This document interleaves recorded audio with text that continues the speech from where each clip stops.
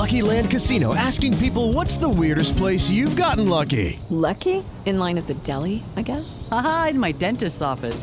More than once, actually. Do I have to say? Yes, you do. In the car before my kids' PTA meeting. Really? Yes. Excuse me, what's the weirdest place you've gotten lucky? I never win and tell. Well, there you have it. You can get lucky anywhere, playing at LuckyLandSlots.com. Play for free right now. Are you feeling lucky? No purchase necessary. Void where prohibited by law. 18+. Terms and conditions apply. See website for details.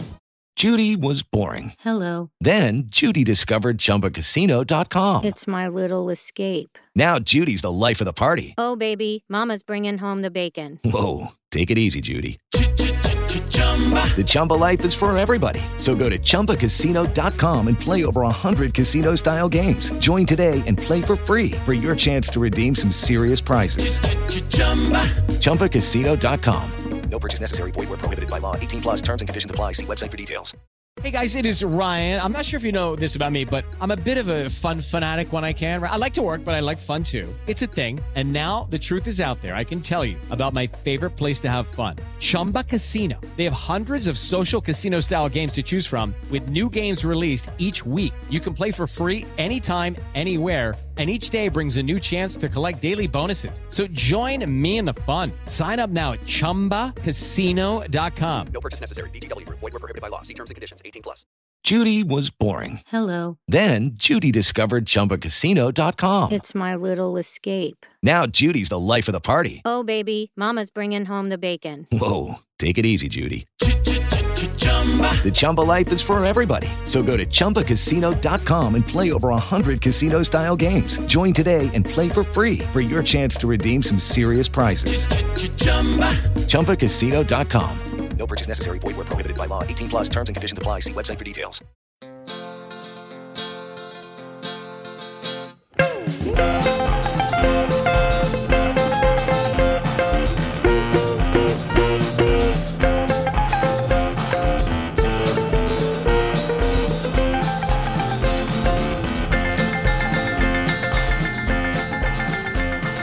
Hello, everyone.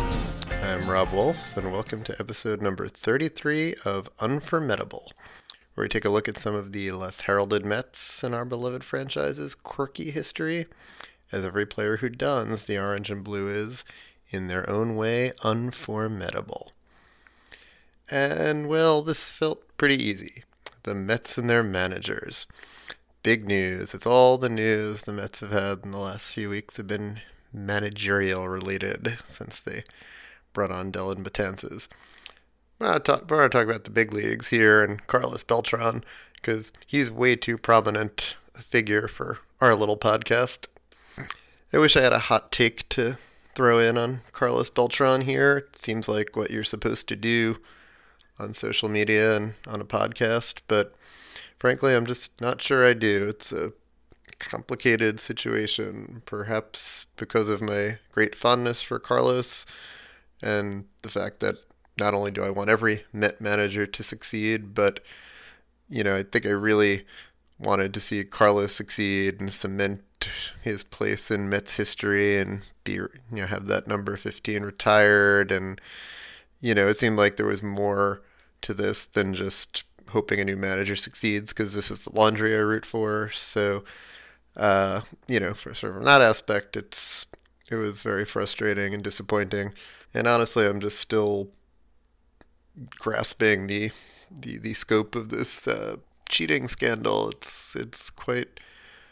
I don't know what I think about it, and I don't envy people having to throw a hot take out there immediately. It's very Mets, though. That's all I could think to myself in its way, isn't it? But no, for Unformidable and our less heralded Mets, I was actually thinking of the Mets' new AAA manager. For when news broke that Brian Schneider, former Met, was brought on to manage the Mets' AAA team, a friend of mine noted, "I completely forgot he was on the Mets." I myself did not, as I'll get to shortly, but those words are just music to my ears and made me think, yes, next podcast, welcome back to the Mets family, the unformidable Brian Schneider. So Brian Duncan Schneider was born November 26th, 1976, which means he's just about 2 years younger than I am. I'm just going to preface this whole podcast by noting that I had a very irrational dislike for Brian Schneider from from his acquisition to the Mets throughout his time on the Mets. Part of that is that he never looked athletic to me. When I look at his picture, he looks like a nice man, but I think he looks older than me, for the love of God.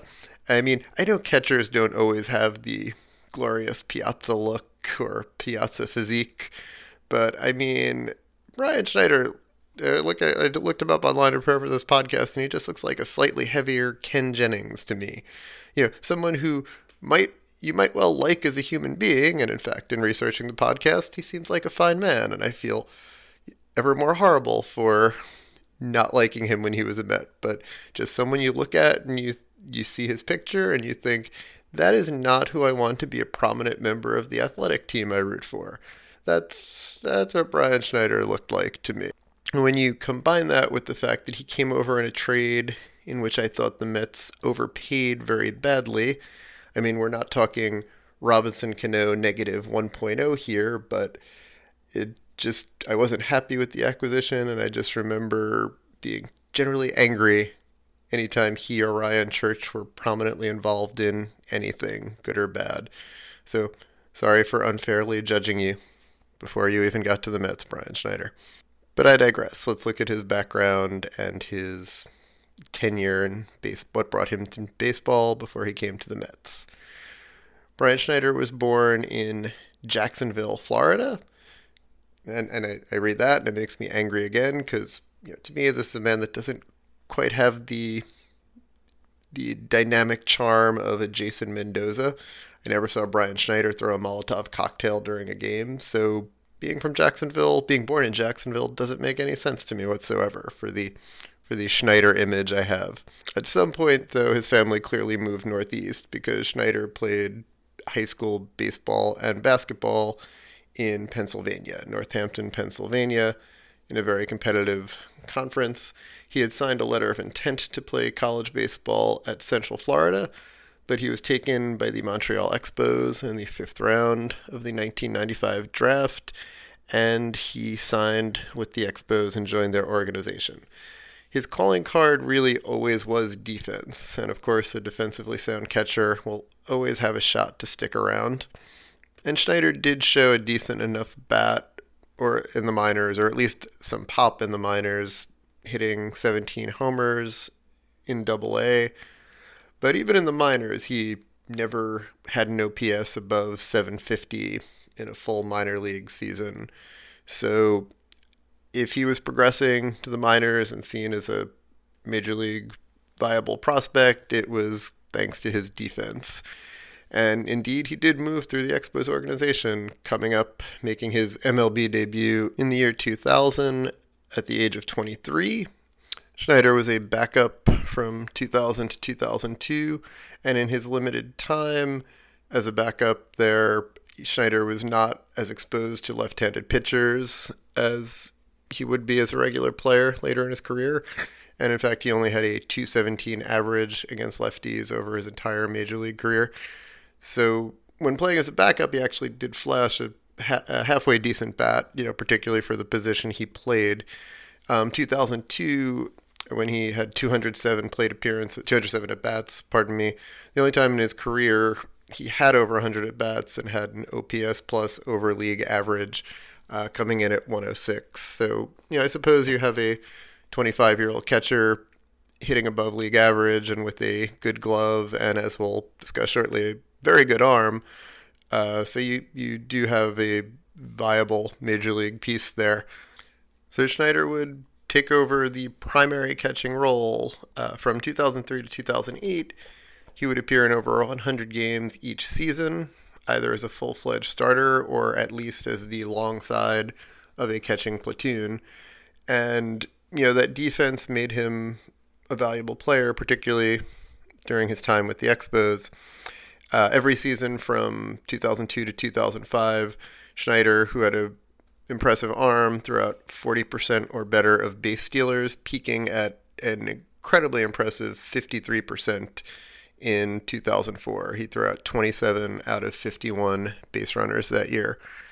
Framing metrics were pretty much in their nascent stage then, but his defense behind the plate, primarily his arm, but other metrics that were measured back then did make him a net positive player by Baseball Reference WAR between 2002 and 2006, in fact peaking at a 3.5 BWAR in that 2004 season. Perhaps I wasn't paying attention to the struggling Expos then, even though they were in our division, but never really appreciated that or remember thinking incredibly highly of Schneider. The Expos ceased contending and soon ceased being cool and French-Canadian, eventually moving to DC where they would bottom out at first, and Schneider would settle more into a mediocre, kind of average level player. But that wouldn't stop his old general manager, who was monitoring the Expos some during his time, Omar Minaya, from bringing him on to the Mets when the opportunity arose. So in a busy off-season that would ultimately net Johan Santana, the Mets also acquired Schneider and Ryan Church for former-ish top prospect Lastings millage. So the Bloom was kind of off millage at that point a bit. However, he had just been the number 11 and number 9 prospect in Major League Baseball, according to Baseball America, prior to the 05 and 06 seasons. And he came up to the Mets during 07 and had some above-average production. I know in hindsight, people just don't care about this trade. In hindsight, people just say it doesn't matter. Millage didn't turn out great. And I think he's actually cited when people freak out about trading like a Jared Kelenic or whatever. And it seems to only matter when the players become a Mathonis or Nolan Ryan, and the trade doesn't matter when they become Lastings millage. And I know people, some people think that Kelenic might turn out to be more millage than Otis. But the point to me is that no one knows. If you're going to spend an asset, don't squander it. Don't use it to bring on the albatross of a contract of Robbie Cano. Don't use it for a replacement level catcher and replacement level outfielder that at best are strong sides of platoons. And I do get that defense is important behind the plate, but I always believe you can't really have a defensive specialist in the NL. I remember everyone loved Ray Ordonez, and I was like, every third inning, when it was 7-hitter Ordonez and the pitcher, I could go get a beer because nothing was going to happen. And I guess that was my philosophical baseball strategery objection to the trade. I thought Schneider had zero offensive upside, and Anyway, Omar Minaya made the move, desperate to improve, to remove the previous season's collapse. He sent away a top prospect, which I don't object to. Not a terrible idea for a contending team, plugging 2 holes that I can't remember corresponding players, but I would think those holes could have easily been filled with average free agents.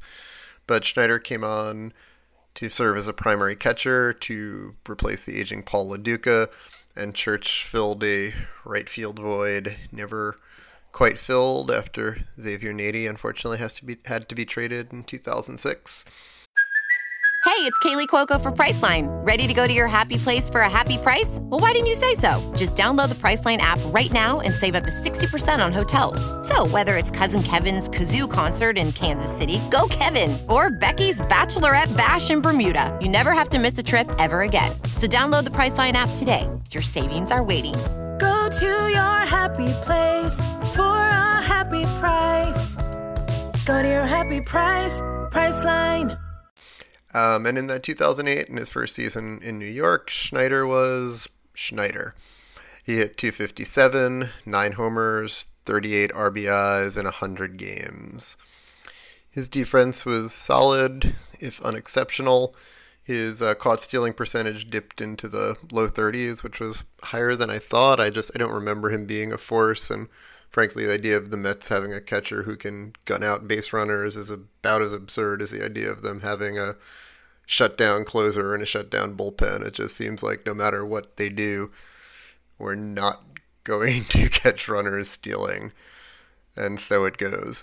But Schneider was adequate in that category. I tried, and I couldn't really think of a memorable Mets moment for Schneider. The best thing I could think of is that I do know he scored the first ever Mets run at Citi Field on April 13th, I think it was, 2009, with the Mets in an early 4-0 hole. Ryan Church walked the bottom of the second in front of Schneider, who hit into a forced play, taking Church's place in first. And then Schneider came around to score on a double by Luis Castillo. So first run scored by the Mets in their new ballpark, Brian Schneider. First RBI, Luis Castillo. Let's wipe all of those names away and take a moment to remember that 3 innings later, David Wright hit the first home run in Mets Citi Field history, as it should be. There, that's much better. Schneider's 2-year tenure with the Mets ended after that 2009 season. So, yes, unfortunately, perhaps it doesn't help the Schneider memories that those were 2 unfortunate seasons, 2008 with the painful ending and 2009 with a painful start, middle, and ending. And then he left the Mets after the 2009 season, signing as a free agent with the Phillies. He spent most of the 2010, 11, and 12 season with Philadelphia, backing up Carlos Ruiz. He appeared in not a lot of games in any season, no more than like 40 in any season. And even though the Phillies were in the playoffs often, then he didn't register an appearance in a postseason game. I'm not sure he even was on the postseason roster. And he retired after the 2012 season after a 13-year career. All 13 years in the NL East, interestingly enough. And for that career, Schneider put up, over his 13 seasons, a 6.8 WAR, B-WAR, according to Baseball Reference. Most of it powered by those 2004-2005 seasons where his defense, powered by his throwing, was rated quite exceptional. He had 3,165 career Major League at-bats, hit 67 home runs, batted .247, had an on-base percentage of .320, and a slugging of .369 for a .689 OPS and an .81 OPS plus. As a Met, he put up a 0.5 WAR, accumulated a 0.5 WAR over his 2 seasons, 0.3 in 2008, 0.1 in 2009, being as, I guess, replacement level as I remember him being, or as some Met fans already don't remember him being.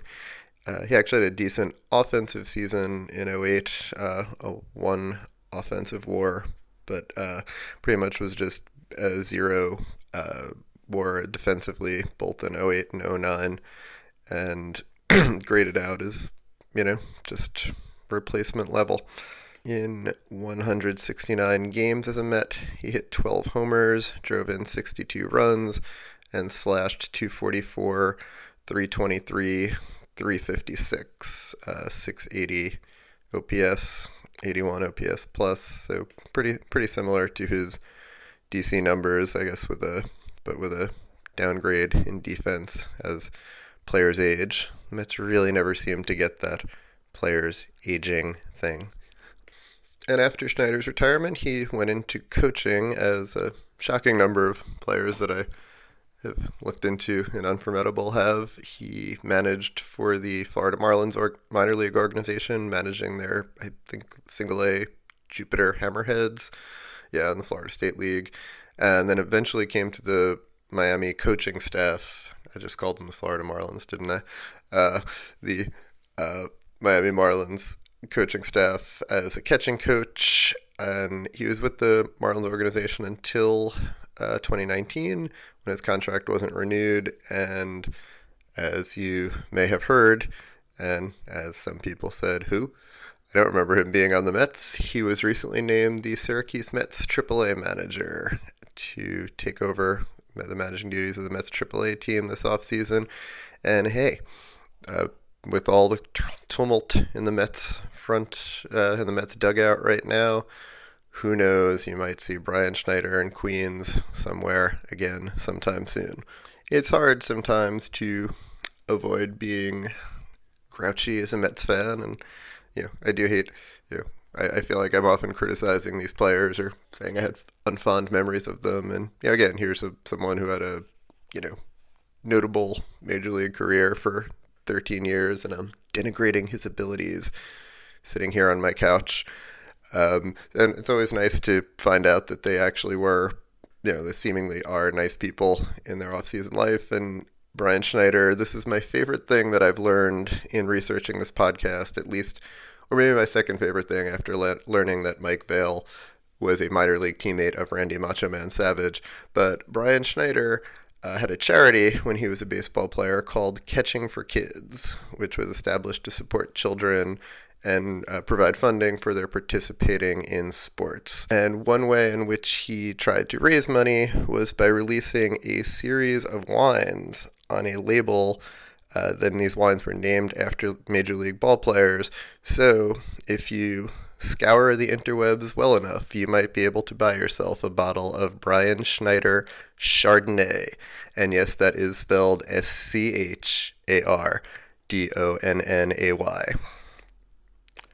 And if you're a wine aficionado, according to eventwines.com, the wine opens up with strong aromas of freshly cut green apple, melon, and pear. A bowl full of tropical fruit salad is in there, as well as a hint of floral apple blossom. So, if that doesn't sell you, just keep in mind there will be a wonderful image of Brian Schneider on your wine label. Although, of course, it seems like you can rate wines on these websites, and it seems like they also grade out if wine had a war.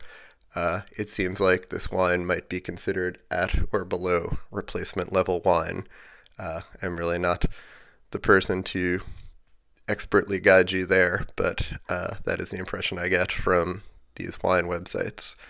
But wonderful, quirky baseball souvenir, and I can't wait to go down a rabbit hole and find out what other players might be sponsored on Brian Schneider's Catching for Kids wines.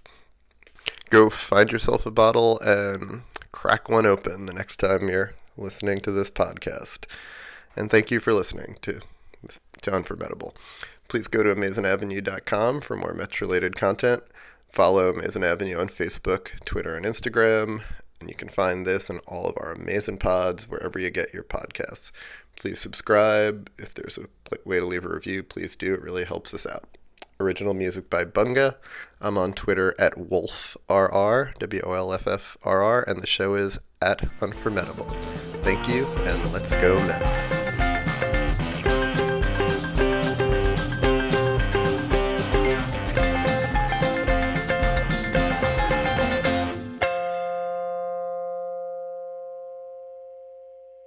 Mm.